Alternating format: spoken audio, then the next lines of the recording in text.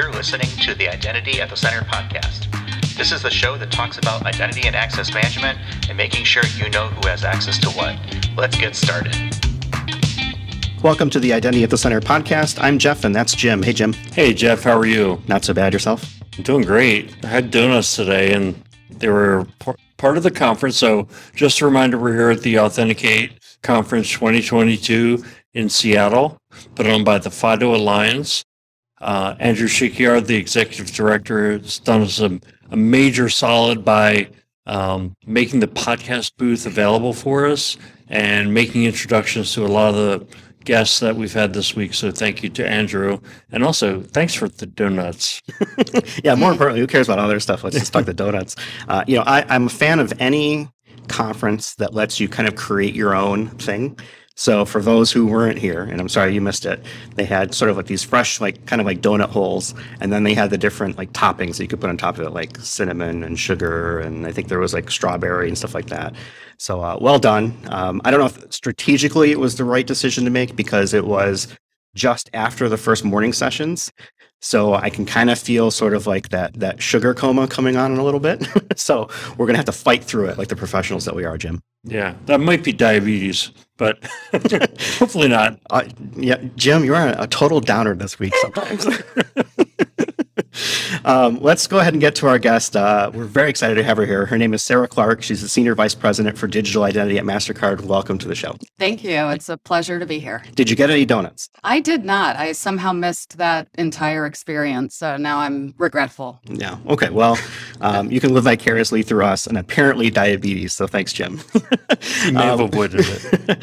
Let's talk a little bit about your identity background, because one of the things that we like to do on the show is whenever we have someone new is to really kind of learn where they came from, what their identity origin story is, and so it kind of helps put the conversation into context. We're going to talk about a few different things here today. But for those who aren't familiar with Sarah, who is, how did you get into the identity space? Is it something that you chose or did it choose you? So I've been in tech for about 25 years now, and I've always been attracted to bleeding edge, really hard problems. I don't know, I'm a glutton for complexity and maybe punishment, so to speak. But regarding identity, I've been in the identity industry for about a decade. And it came about because I worked for a company and we were looking for a way to expand our products. So after doing market research with banks, we found that they had a pretty big problem with KYC and friction. And we thought we could solve that by expanding our product set to go into identity. So that's how I ended up leading an identity verification business for a number of years. We became a global leader in digital identity verification. And we specialized in enabling people to use their mobile phone to capture a photo of their government-issued ID as a way to help banks optimize their onboarding process. So I did that for a number of years and learned a lot about identity and, quite frankly, fell in love with the space. So I ended up leaving in order to seek broader experience.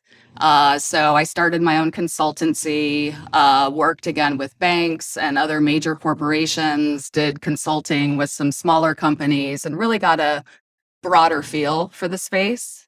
I also spent some time at a leader in biometrics and government platforms. And eventually I ended up at MasterCard, where I really believe that we are leading what will be the future of digital identity. And I'm sure we'll talk a lot more about that. Sounds to me like this is a little bit like the Star Trek episodes, like the Enterprise, like boldly going where, I don't know, no other identities have gone before, which is very cool.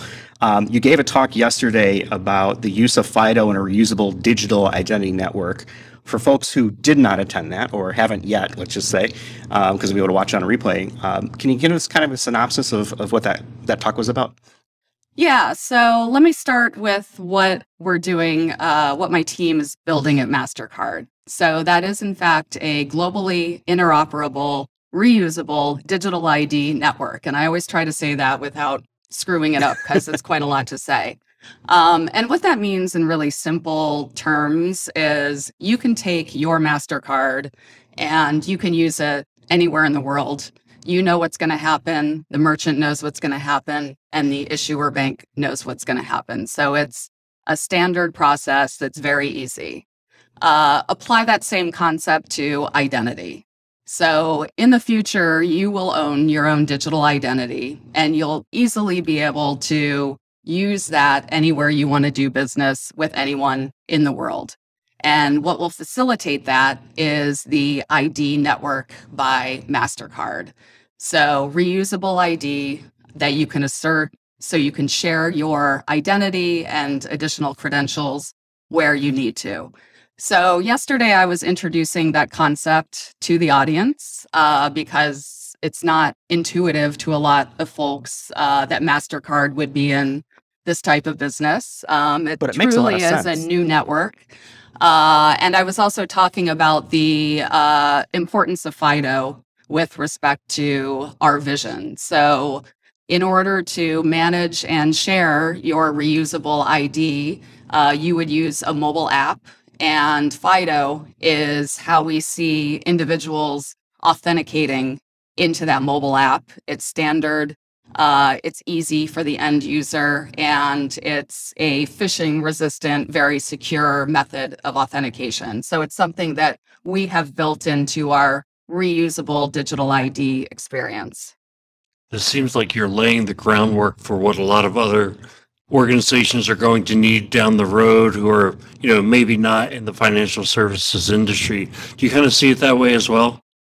Yeah, in fact, my business works way outside of financial services with respect to the use cases that we're satisfying. So, for example, one driver for reusable ID globally is age verification.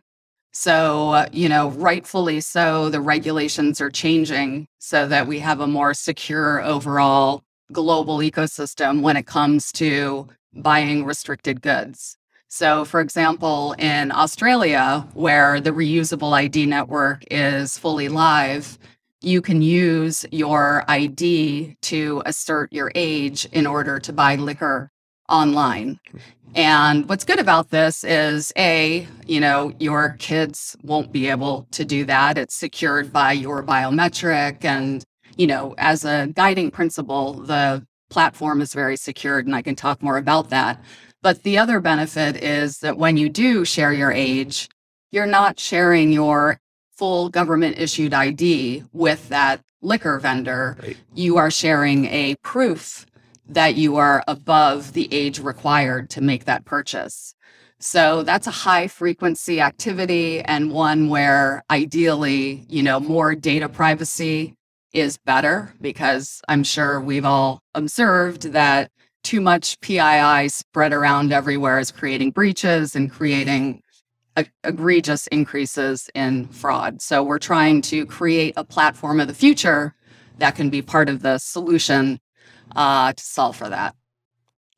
Can we talk a little bit about that, how that would work in sort of the real world? Because I like this example of the age verification, right? You went to the purchase of alcohol, which is fantastic. I think about it from a bar perspective, right? You've got the bouncer at the door and they're checking IDs, and you're sharing way more information. You're giving them their entire ID, your name, address, birthday, right? All kinds of stuff. When all they really need to know is that binary decision, right?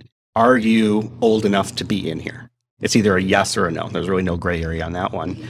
And that's collecting a lot of different data. And you mentioned having this app that would sort of be like the wallet, right? That I guess kind of stores this information. How would that particularly work? Is that something that like MasterCard it would be like a MasterCard app?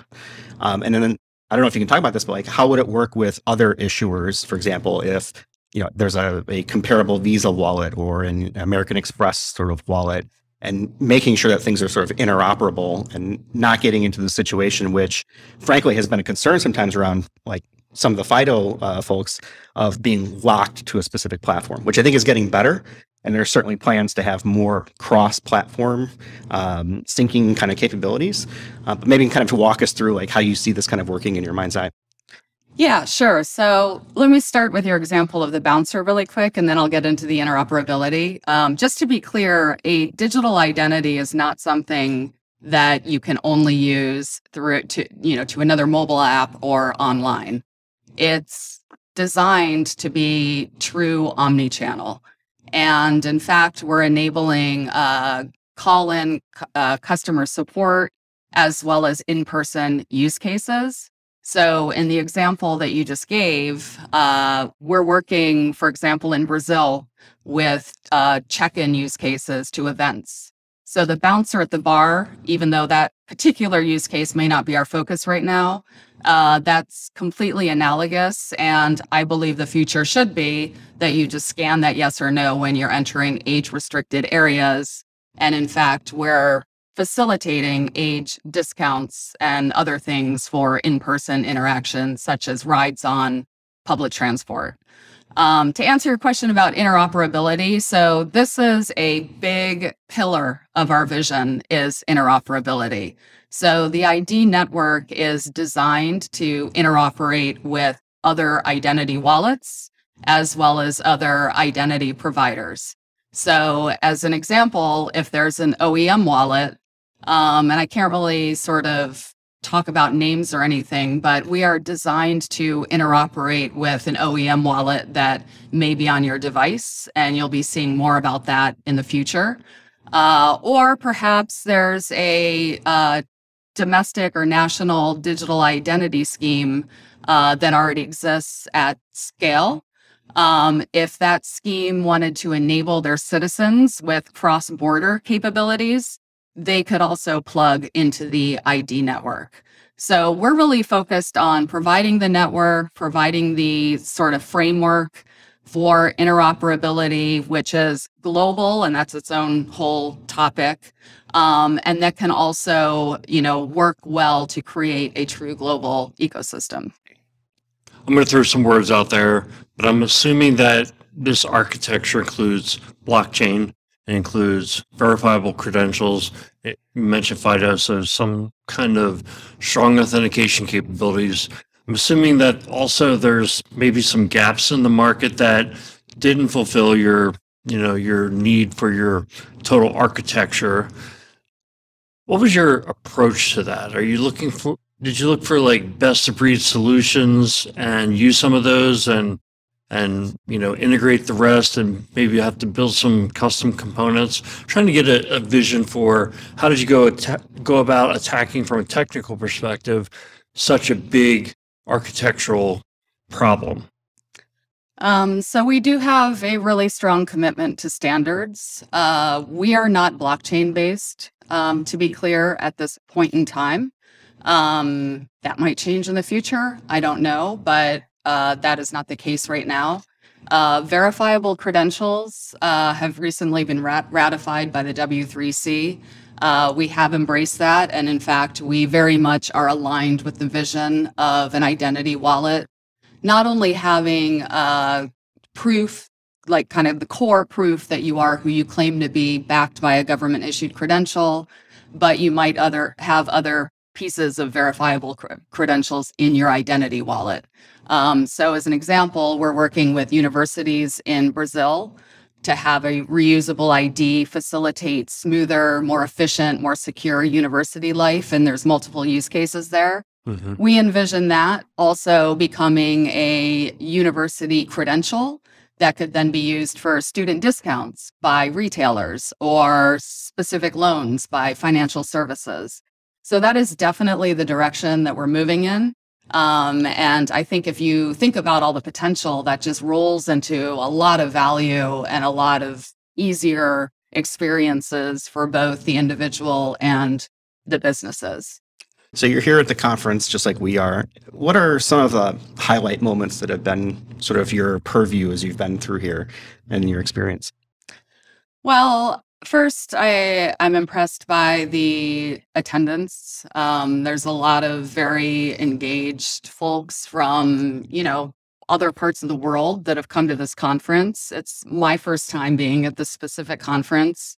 So that is something that has really struck me as being quite impressive in terms of the engagement and the attendance.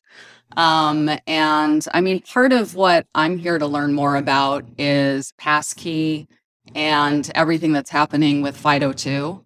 I think it's really groundbreaking. I think it's really exciting to see Apple, Google, and Microsoft embrace that. So that part has been particularly interesting to me. And, I'm sort of still thinking through what that means in the broader context. I think a lot of us are. But I've really been kind of impressed with the forward momentum when it comes to embracing the cross device capabilities of FIDO. Yeah, it's. I'll give a shout out to Andy Hindle. He's one of the, I think, content chairs for this. So great job, Andy. The content is top notch. I know MasterCard has been really part of the FIDO Alliance for multiple years now. I'm not sure how many, but seems to me like it's a very future facing sort of adoption of this sort of growing standard that it took years to get to where we're at today. I guess why was that FIDO Alliance so important to MasterCard, and what was it that MasterCard saw as like, yeah, we want to be part of this? As a general principle, MasterCard's very engaged in standards on a lot of fronts, and identity has been a theme at MasterCard for quite some time. So the business that I lead is an emerging business, but it's something that has taken time to conceptualize and plan. But FIDO in general, the topic of authentication, I mean, that's also of interest when it comes to payments. What is the future when it comes to verifying you are you, not just in the context of reusable ID, but also payments. So we have, many innovative projects at MasterCard, and we have a lot of commitment to standards in general. So as another example, we're also committed to the OpenID Foundation. They've had quite a large presence here. And I can name kind of numerous other trust over IP. I could kind of go on and on, but we are engaged with and active members of quite a number of standards groups. You shared a little bit of sort of like your vision for identity or digital identity, maybe at MasterCard.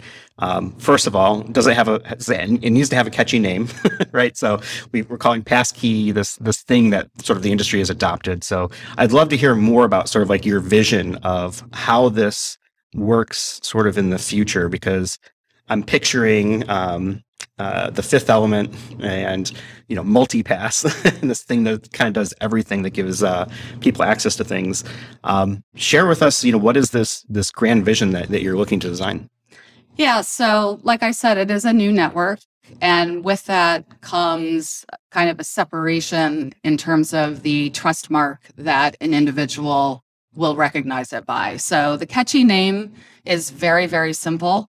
It's ID. So we do have an ID trust mark that we've started to move forward with and market. And similar to the MasterCard logo, when an individual sees that, whether it's on a sharing economy site or to sign up for a wireless device, they'll know that they can use their digital ID to facilitate that transaction. And the concept is very simple. It needs to have simple user experience and very, very high trust. So for the individual, when they see that ID trust mark, they should be able to scan their biometric, give consent to the data they're sharing, and they're done. They don't need to scan a document. They don't need to fill out a form. In the future, when they have multiple credentials, that will just be sort of sent in that same one tap, give consent, and you're done. And that's part of why FIDO is important, and the user experience around using a biometric to unlock your digital ID. It has to be very secure and very, very easy. Our other commitment to market is higher trust. So I guess another trend that I want to point out that we're engaged with are digital IDs, mobile driver's licenses that are being issued by governments. Here in the United States, we have mobile driver's licenses that are still pretty nascent, but quite a number of states are beginning to issue them. And that's something that will accelerate, and it is happening globally. For example, we're live in Australia, and we're also integrating to that type of ecosystem. So we're committed to also tapping in to emerging digital ID initiatives by governments globally as part of our vision to bring higher trust along with easier user experience to the global market.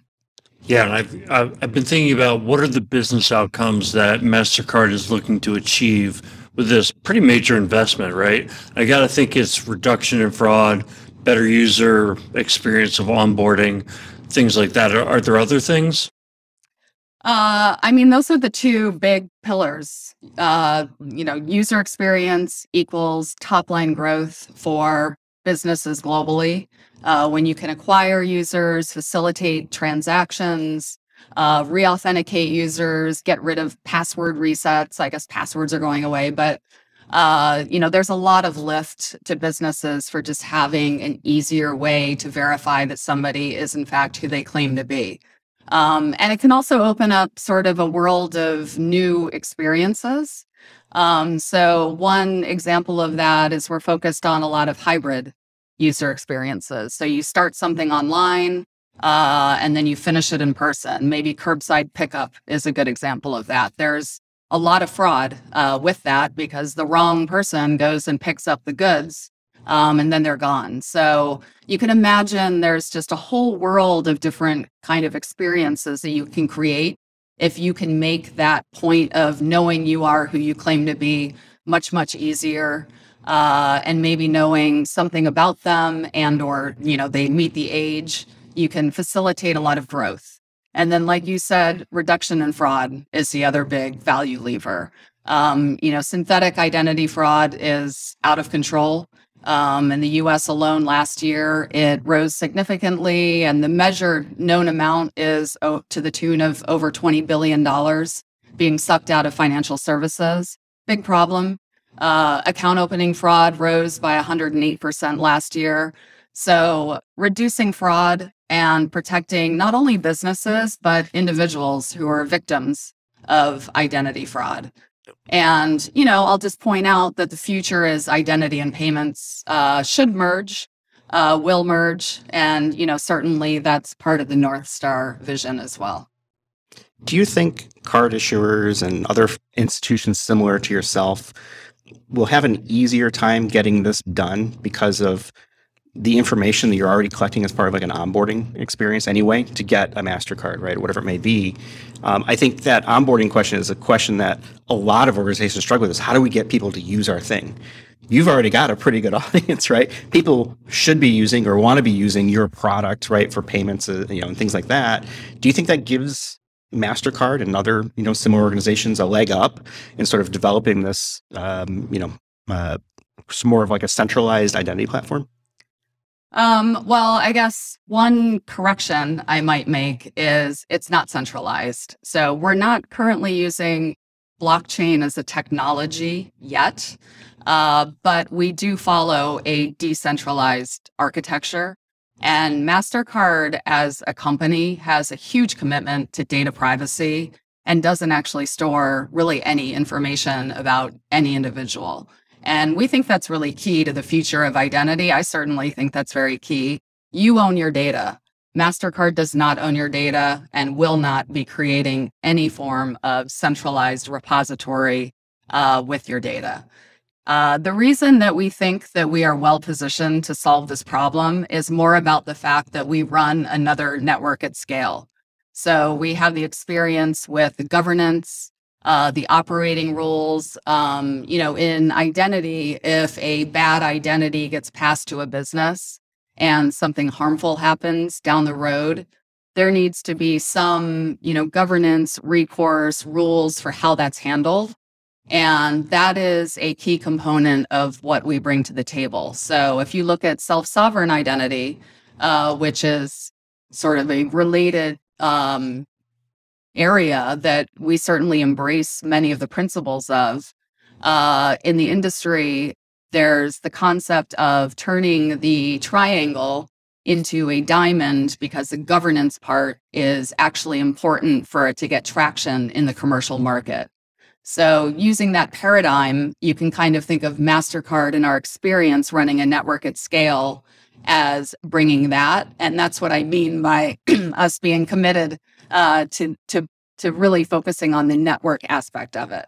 I'm glad you were able to clarify that, because I wanted to make sure that point was very clear, that the ownership of the data is not in one person's hands or one company's hands. But I'm glad you were able to help me clarify that in my head. So thank you. Yeah, It's like a in the revolutionary individuals. topic, though. I mean, the way you're talking about it is like, we've been hearing that from vendors in the space for years, but here's an actual practitioner who works for a company that says, your data is not my company's data. We don't own your data. You own your data. That's revolutionary to me. Yeah, I think it's revolutionary as well, and that's why I'm Honesty in business? stoked Come to on. be leading this. Yeah, but along those lines, it's like interesting as you were giving your origin story, how you got into IAM.